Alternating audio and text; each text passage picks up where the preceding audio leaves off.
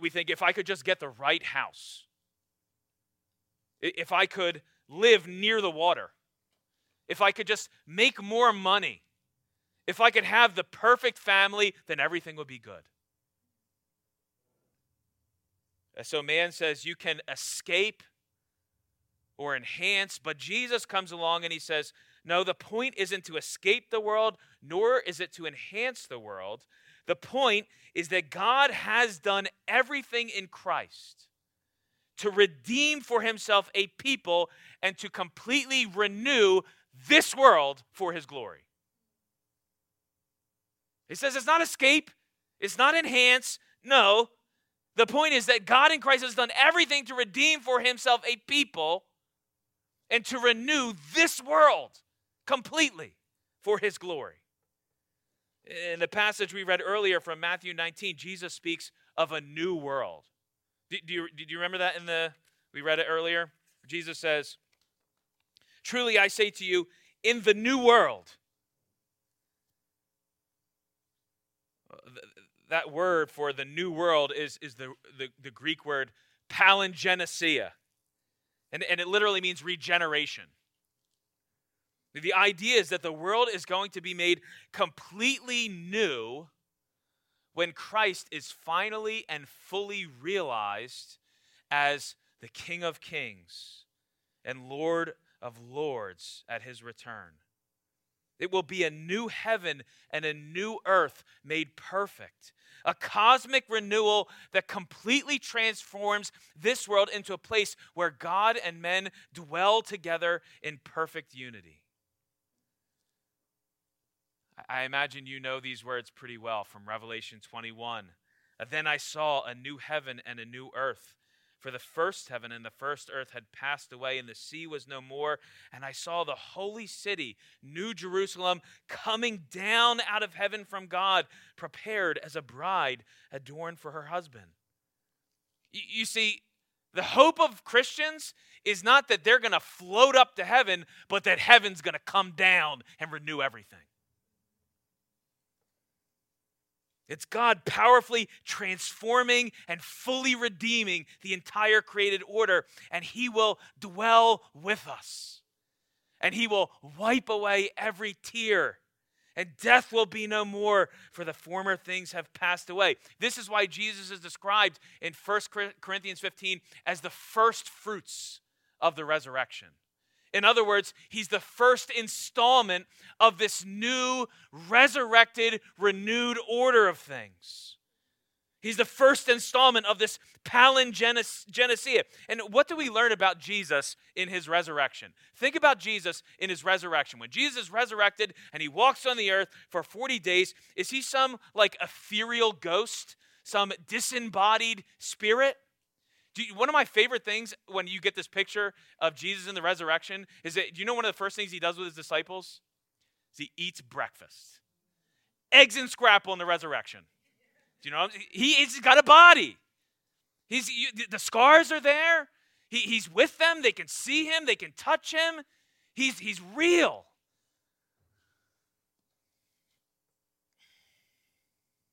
You see, in the palingenesia, in this cosmic renewal, you will hug and laugh and dance and eat and sing. And you'll sing on key. Right? The pitch will be good. It'll sound right.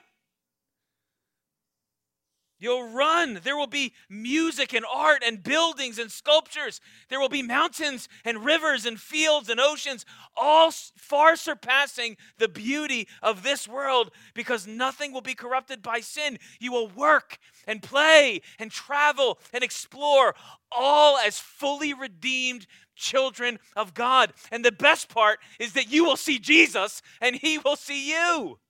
There will be no obstacle in the way of your fellowship with him or your fellowship with each other. No spiritual dullness, no half-hearted love, no tepid affections, no chronic pain, no deficiency in our understanding, no selfish motives.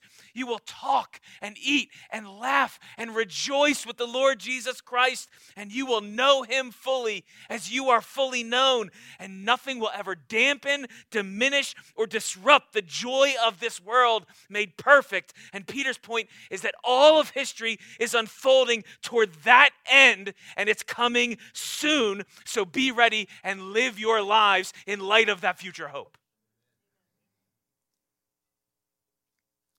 The end is soon. The end is near, Peter says. So live now in every way for the glory of God. That's the second part. So the first part, this is the end. The end is coming soon. So now, live your life in every way for the glory of God. Look, here's Peter's point. Just like with Brett Archibald, knowing the end should clarify and concentrate us on what's really important. When you contemplate the end, let it drive you to live for those things that have eternal significance. You see, if everything I just said about the end is true, and it is, then it changes absolutely everything. It changes everything.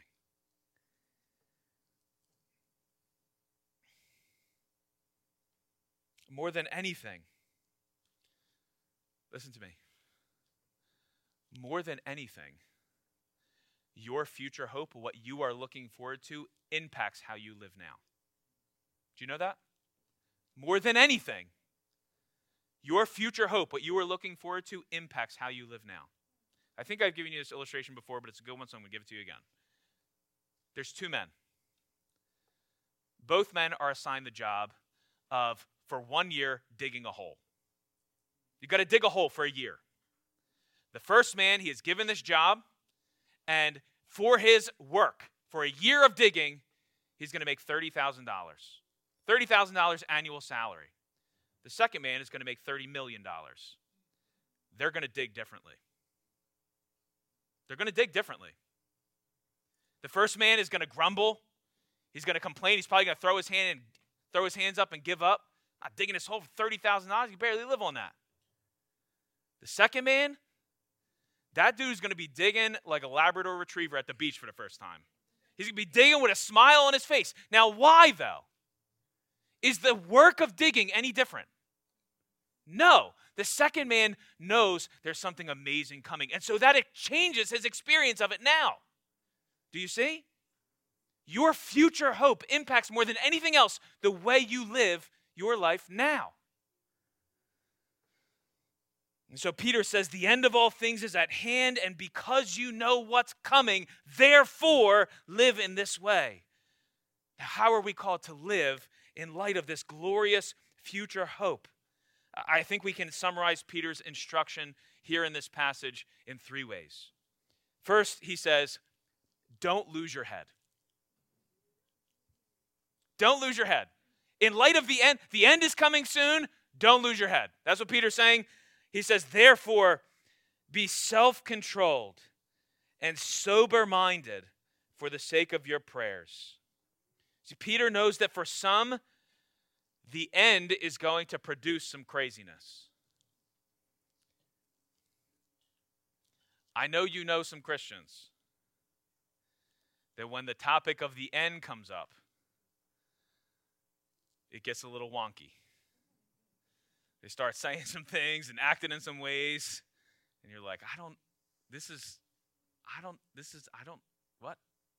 know what's happening here. There are different brands of this craziness.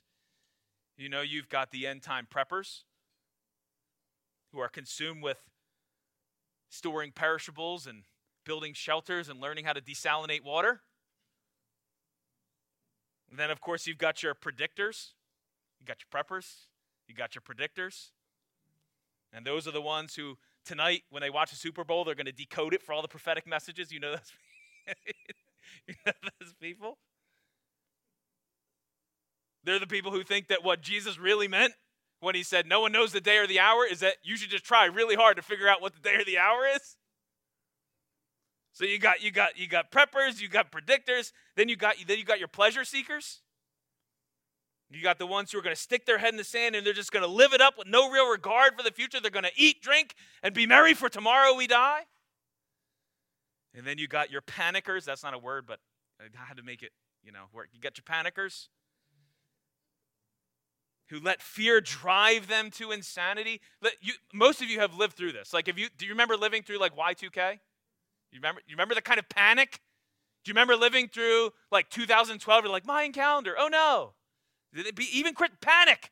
Do you remember I know you remember this. You remember living through COVID-19? Panic. What are we going to do? Many, even among God's people, panic. But Peter calls us to a kind of gospel sanity. He says, don't be a prepper, don't be a predictor, don't be a pleasure seeker, don't be a panicker. He said, be a sober-minded and self-controlled prayer. That word self-control is the same word that we find in Mark 5. Do you remember in Mark 5 when Jesus goes and he heals the demoniac? Do you remember the demoniac? And do you remember how Jesus leaves the demoniac after miraculously healing him? It says he was in his right mind. It's the same word here, self-control. He was in his right mind. He says, don't lose your head. Don't be intoxicated in your mind so that you're beyond reason. No, he says, think soberly with sound judgment. Think biblically. Think scripturally with your mind trained on the most important things. Why? Peter says, for the sake of your prayers. Live with a sober-mindedness for the sake of your prayers. And I think the idea here is that we are to be devoted to God's mission in the world. Jesus taught us to pray, let your kingdom come, let your will be done on earth as it is in heaven. And you're not going to be able to engage in the mission of God. You're not going to be able to engage in what God has called his people to. And you're not going to be able to pray effectively according to God's will if you are caught up in this kind of eschatological frenzy. Are you hearing me say you shouldn't think about the end? Are you hearing me say you shouldn't read or study things about the end? No. What I'm saying is what that should do is produce in us a sober-mindedness, a sober judgment that is committed to prayer and praying for the will of God and praying for God's ends in the world. Peter's saying live every day with the end in view so that your mind and heart are focused on what is most important and so that you give yourself, your time, your energy, your money, your talents to things of eternal value. The end is coming soon, so don't lose your head. By the way, this isn't in my notes, by the way, but do you know what a testimony you are to other believers and especially to the world when stuff starts to go haywire and you don't panic? And they go, what? Do you see what's going on? Did you watch the news last night? Did you see what happened here and there? And you go, yeah, that's upsetting, but I know Jesus reigns. I know that he's in control. What a testimony it is when we don't panic, but entrust ourselves to a faithful Savior. So he says, don't lose your heads. Second, he says, do love one another. Don't lose your heads, but do love one another. Peter says, maybe the first, most important thing we can do in response to this coming end, besides losing our heads, is to love one another. And maybe the first thing worth pointing out is how ordinary, how normal, how even mundane Peter's instructions are. We might have expected Peter to say something like this: the end is near, so sell everything you own. Quit your job, give all you have to the poor, and devote every waking moment of your life to preaching the gospel to the lost. We might have expected him to say that. You ever play that game? It's like, what would you do if you had a week to live? Or you've got 7 days. And we always come up with these like very radical plans. But Peter's like, the end is near. The end is coming soon. So love each other. In verse 8, he says, above all, keep loving one another earnestly, since love covers a multitude of sins. Peter has already exhorted us multiple times throughout this letter to Christian love. Chapter 1, verse 22, chapter 2, verse 17, chapter 3, verse 8. In fact, the very last note Peter sounds in this final verse of the letter is a call to love one another. You don't know this, but I walked in here this morning, and this, you can't see it, but if I turn that around, it's a Valentine's Day kissing booth. And Peter's final call in his letter is to greet one another with a kiss of love. So that's after the service. We're going to line up to greet one another with a kiss of love. I'll just play, but it's a call to love one another. This is the defining characteristic and the primary fruit of our faith in Christ, love, in culturally appropriate ways. He says, love one another, since love covers a multitude of sins. He's quoting Proverbs 10:12, which says, hatred stirs up strife, but love covers all offenses. And perhaps Peter is anticipating the way in which suffering and trial can make us prickly and raw and quick to take offense. The point here is that love does not look for ways to be offended. It assumes the best of one another. It's quick to forgive and eager to absorb the real hurt of sin out of love. That's what forgiveness is, when you absorb the hurt that's caught, that you endure, that is aimed at you, but you endure it and absorb it out of love. Peter says, keep loving one another in this way with a real affection for and devotion to one another. Now, this love is not merely a deep affection for your brothers and sisters, but it is love that expresses itself. And so he goes on in verses 9 to 10 to say, this love should express itself in joyful hospitality. Remember again, I'm saying Peter's argument here is the end is coming soon, so show hospitality to one another. Isn't this incredible? Peter says, in light of the end, invite each other over for dinner. Embrace, welcome, show kindness to, and treat each other as family. JCF Williamstown, can I exhort you to show loving and joyful hospitality to one another? Invite each other into your homes. Invite each other into your schedules, into your very lives. The Christian ethic of love is not about superficially entertaining guests, nor is it about fostering shallow relationships with acquaintances.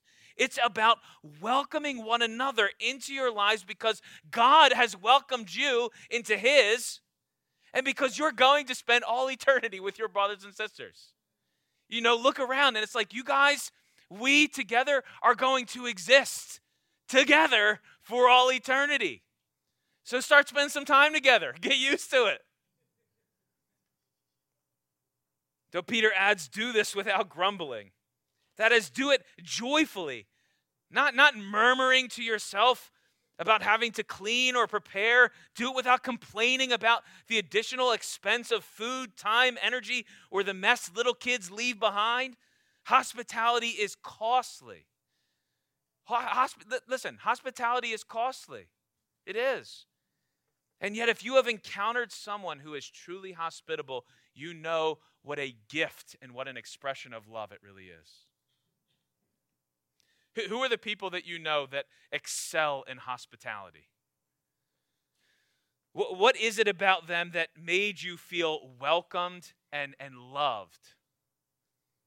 I can guarantee you it was not that their house was immaculately clean.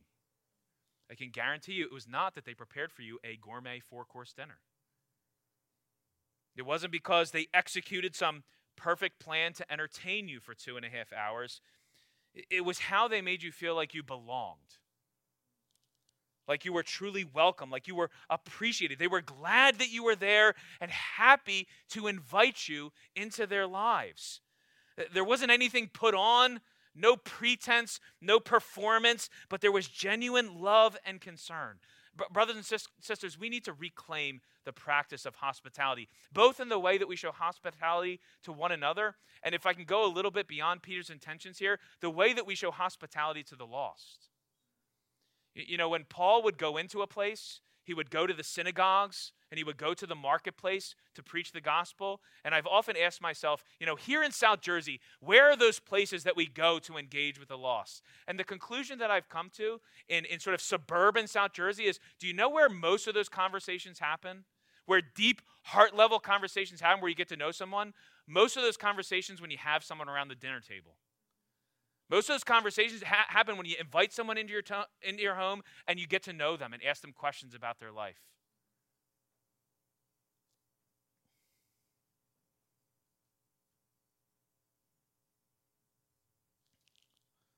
So show hospitality to one another as an expression of love. Lastly, in light of the end, Peter says, express your love in willing service to one another. That is, use the gifts God has given you to help sustain and prepare one another for that day. You see what he says there? He says, as each has received a gift, use it to serve one another as good stewards of God's varied grace. If you are in Christ, God, by his Spirit, has uniquely gifted you in some way according to his varied grace so that you might serve your brothers and sisters, so that you might serve and build up the body of Christ. God has wisely and providentially ordered your upbringing, your experiences, your talents, your education, your desires, and most importantly, he has poured his Spirit into your hearts so that you have been equipped with gifts that you are called to use for the sake of the body. And Peter's point is that as an expression of your love, you ought to use those gifts to serve one another. You see, the end is coming. But in the meantime, we got stuff to do. And we will do that infinitely better when we work together using the varied gifts God has given us for the sake of his glory in the world. Maybe you don't know how God has gifted you. If that's the case, can I just recommend that you do what the early church did? Just go online and take the spiritual test, spiritual gifts test. Nah, I'm just kidding. It sounds like maybe there's some value to the. I'm not saying there's no value to this. I took those tests. I think a better approach, though, is to lean on people who know you and who you trust and ask them for help. Do you know we're typically pretty bad at evaluating ourselves? We're a pretty bad judge of ourselves. So find brothers or sisters you trust and ask them to help you discern how God has gifted you. And similarly, so sometimes we need help from other people to know where we're gifted, but also you can be that help for someone. Be someone who is quick to tell a brother or sister areas where you see giftedness and strengths that would serve and build up the body. And look, I'm not primarily talking about Sunday morning. There are obviously many ways on a Sunday morning that some of you have gifts that can be helpful and can build up the body on a Sunday morning. We're always looking for people to, help set up in the morning and sound and music and nursery, and there are ways to serve on a Sunday morning. But I think what Peter has in mind here is more the regular, ordinary, unremarkable ways in which we use our gifts to serve each other throughout the week. He uses the language of speaking and serving. You catch that? Those who speak as those who speak oracles of God and serve as those with the strength that God supplies. And I think the idea here is that we're supposed to use our mouths and use our bodies for the benefit of others.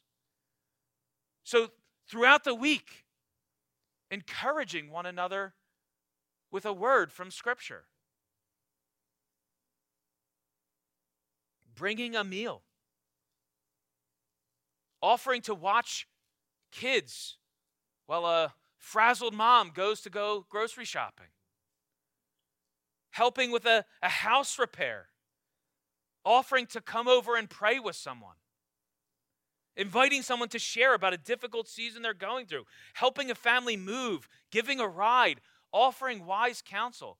These are all ways that we can express gifts of service and mercy and compassion and wisdom. And Peter reminds us that in whatever way we serve, we must do it in the strength God supplies, knowing first that the power to exercise those gifts, and second, the fruit that comes from those gifts ultimately is from him. So Peter says, the end is coming soon. Don't lose your heads. Do love one another. And lastly, he says, do everything for God's glory. Don't lose your head. Do love each other. And lastly, Peter says, look in these final verses of our passage. He says, in order that in everything God may be glorified through Jesus Christ. To him belong glory and dominion forever and ever. Amen. Notice that this passage is the end of a larger portion of the letter that begins in chapter 2, verse 11, where Peter is exhorting these Christians to live gospel-shaped lives before the unbelieving world so that they might give glory to God on the day of visitation. So if you have your Bible open, let me show you this real quick. So you see chapter 2, verse 11. Do you see how it begins? What word does it begin with? Chapter 2, verse 11. What's the first word? Beloved. Okay, now look at our passage. Okay, do you see our passage ends in verse 11? And then you see in verse 12, what word does it start with? Beloved. It's a new section. That whole 2:11 through 4:11, that's all one section. And he's exhorting us. And do you see how their book ended by this reality of giving glory to God?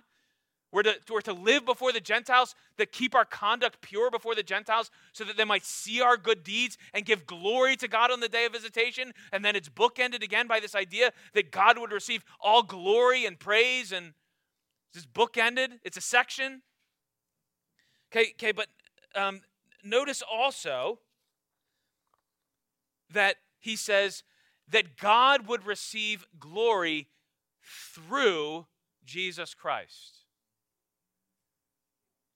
Well, that's kind of surprising because Peter's telling us about how we should live our lives in light of the coming end. And so you would think that he would say that God might receive glory through you, through the way you live your lives. But he says through Christ. Okay, so here's what I think Peter's doing. Okay, listen, here's what I think Peter's doing. There is a unique way in which the person and work of Jesus Christ are put on display when we live our lives with the end in view.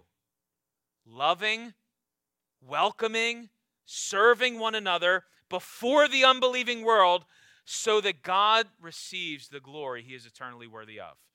Do you hear what I'm saying? There is a unique way that the person and work of Jesus Christ is put on display through our lives as we live with the end in view. Loving, welcoming, serving one another as we do that before the unbelieving world. And so God receives glory through Christ, as it were. As they would see Christ in us, God receives glory. Make sense? Peter says, keep your heads. Think about this. Here's what I want you to see. In these final minutes, I want you to see how is it that Jesus Christ would be uniquely seen in the way we live our lives with the view and end. With the end in view. Wow, I said that backwards. With the end in view. Think about it.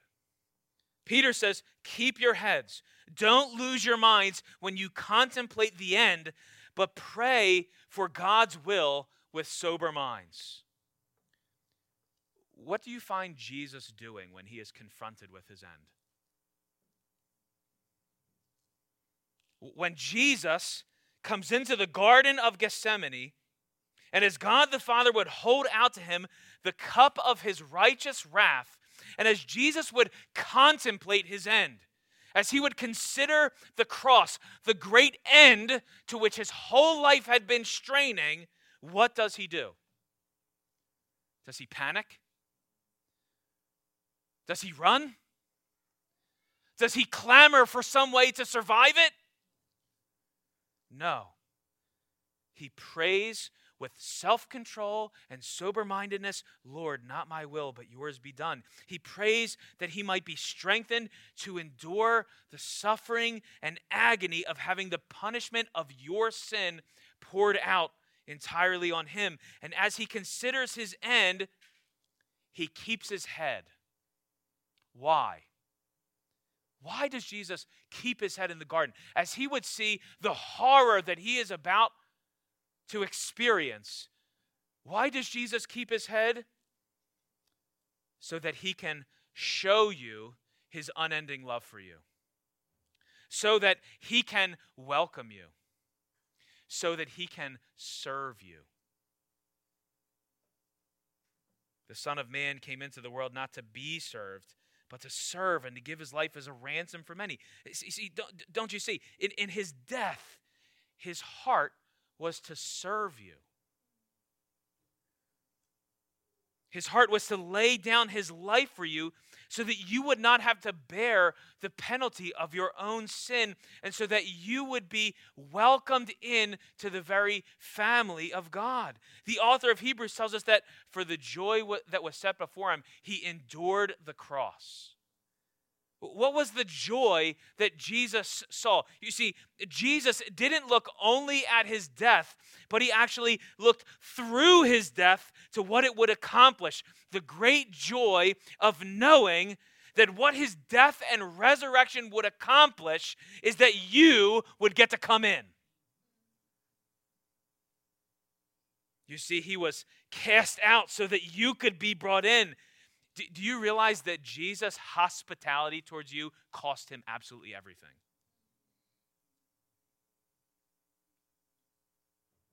His welcoming you came at the very cost of him being cast out.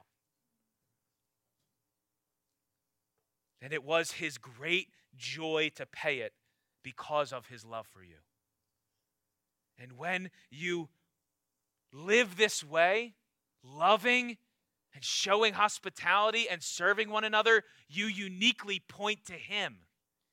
You uniquely point to the Savior who says, I love you so much, I'm willing to be cast out that you might be brought in. I'm willing to come into the world and make myself obedient to the point of death on the cross so that I might serve you. You see, when God gives you eyes of faith to see that, then and only then will you love each other and welcome each other and serve each other like this. Do you know Christ's love for you? Have you cried out to the Lord saying, my only hope is if you serve me? Not because we're worthy of it, but because it's the only way whereby we have the forgiveness of sins and entrance into his kingdom. Though you are utterly unworthy, have you known the warm welcome of God which Jesus paid for with his blood? Everyone who puts their trust in this Savior, maybe even today for the first time, has the sure and living hope that when that day comes, you will receive a greeting like you cannot imagine. We will rise to meet the Lord. We're going to sing this in a little bit. We'll rise to meet the Lord. Then sin and death will be no more, and we will feast in endless joy when Christ is ours forevermore. Brothers and sisters, the end is near. The day is coming soon when we will be welcomed into the joy of his loving embrace forever. So live now, loving and welcoming and serving one another so that in every way Christ would be seen and God would receive the glory. As you would put the end in view, as you would live with the end in view, as you would look forward to that future hope, live in every way for the glory of God. Let it focus you and clarify for you what is most important, and live in every way for the glory of God in the grace that he supplies through Jesus Christ. Amen? Amen. Let's pray. Lord, we thank you again for your word. We thank you for this hope that we have, that one day death and sin will be no more, that we will feast in endless joy, that it's real, that heaven will come down, that it's not some ethereal, nebulous existence, but that we will laugh and hug and play and sing together, that we will know you, that we will see our Savior face to face, that he will wipe away our tears, and that's not just a metaphor, but we will feel his hands upon our cheeks, wiping our tears away as we experience the full realization of what it is to be known and loved by you. Lord, help us to eagerly anticipate that day and to live in light of it for your glory. We pray in Jesus' name. Amen.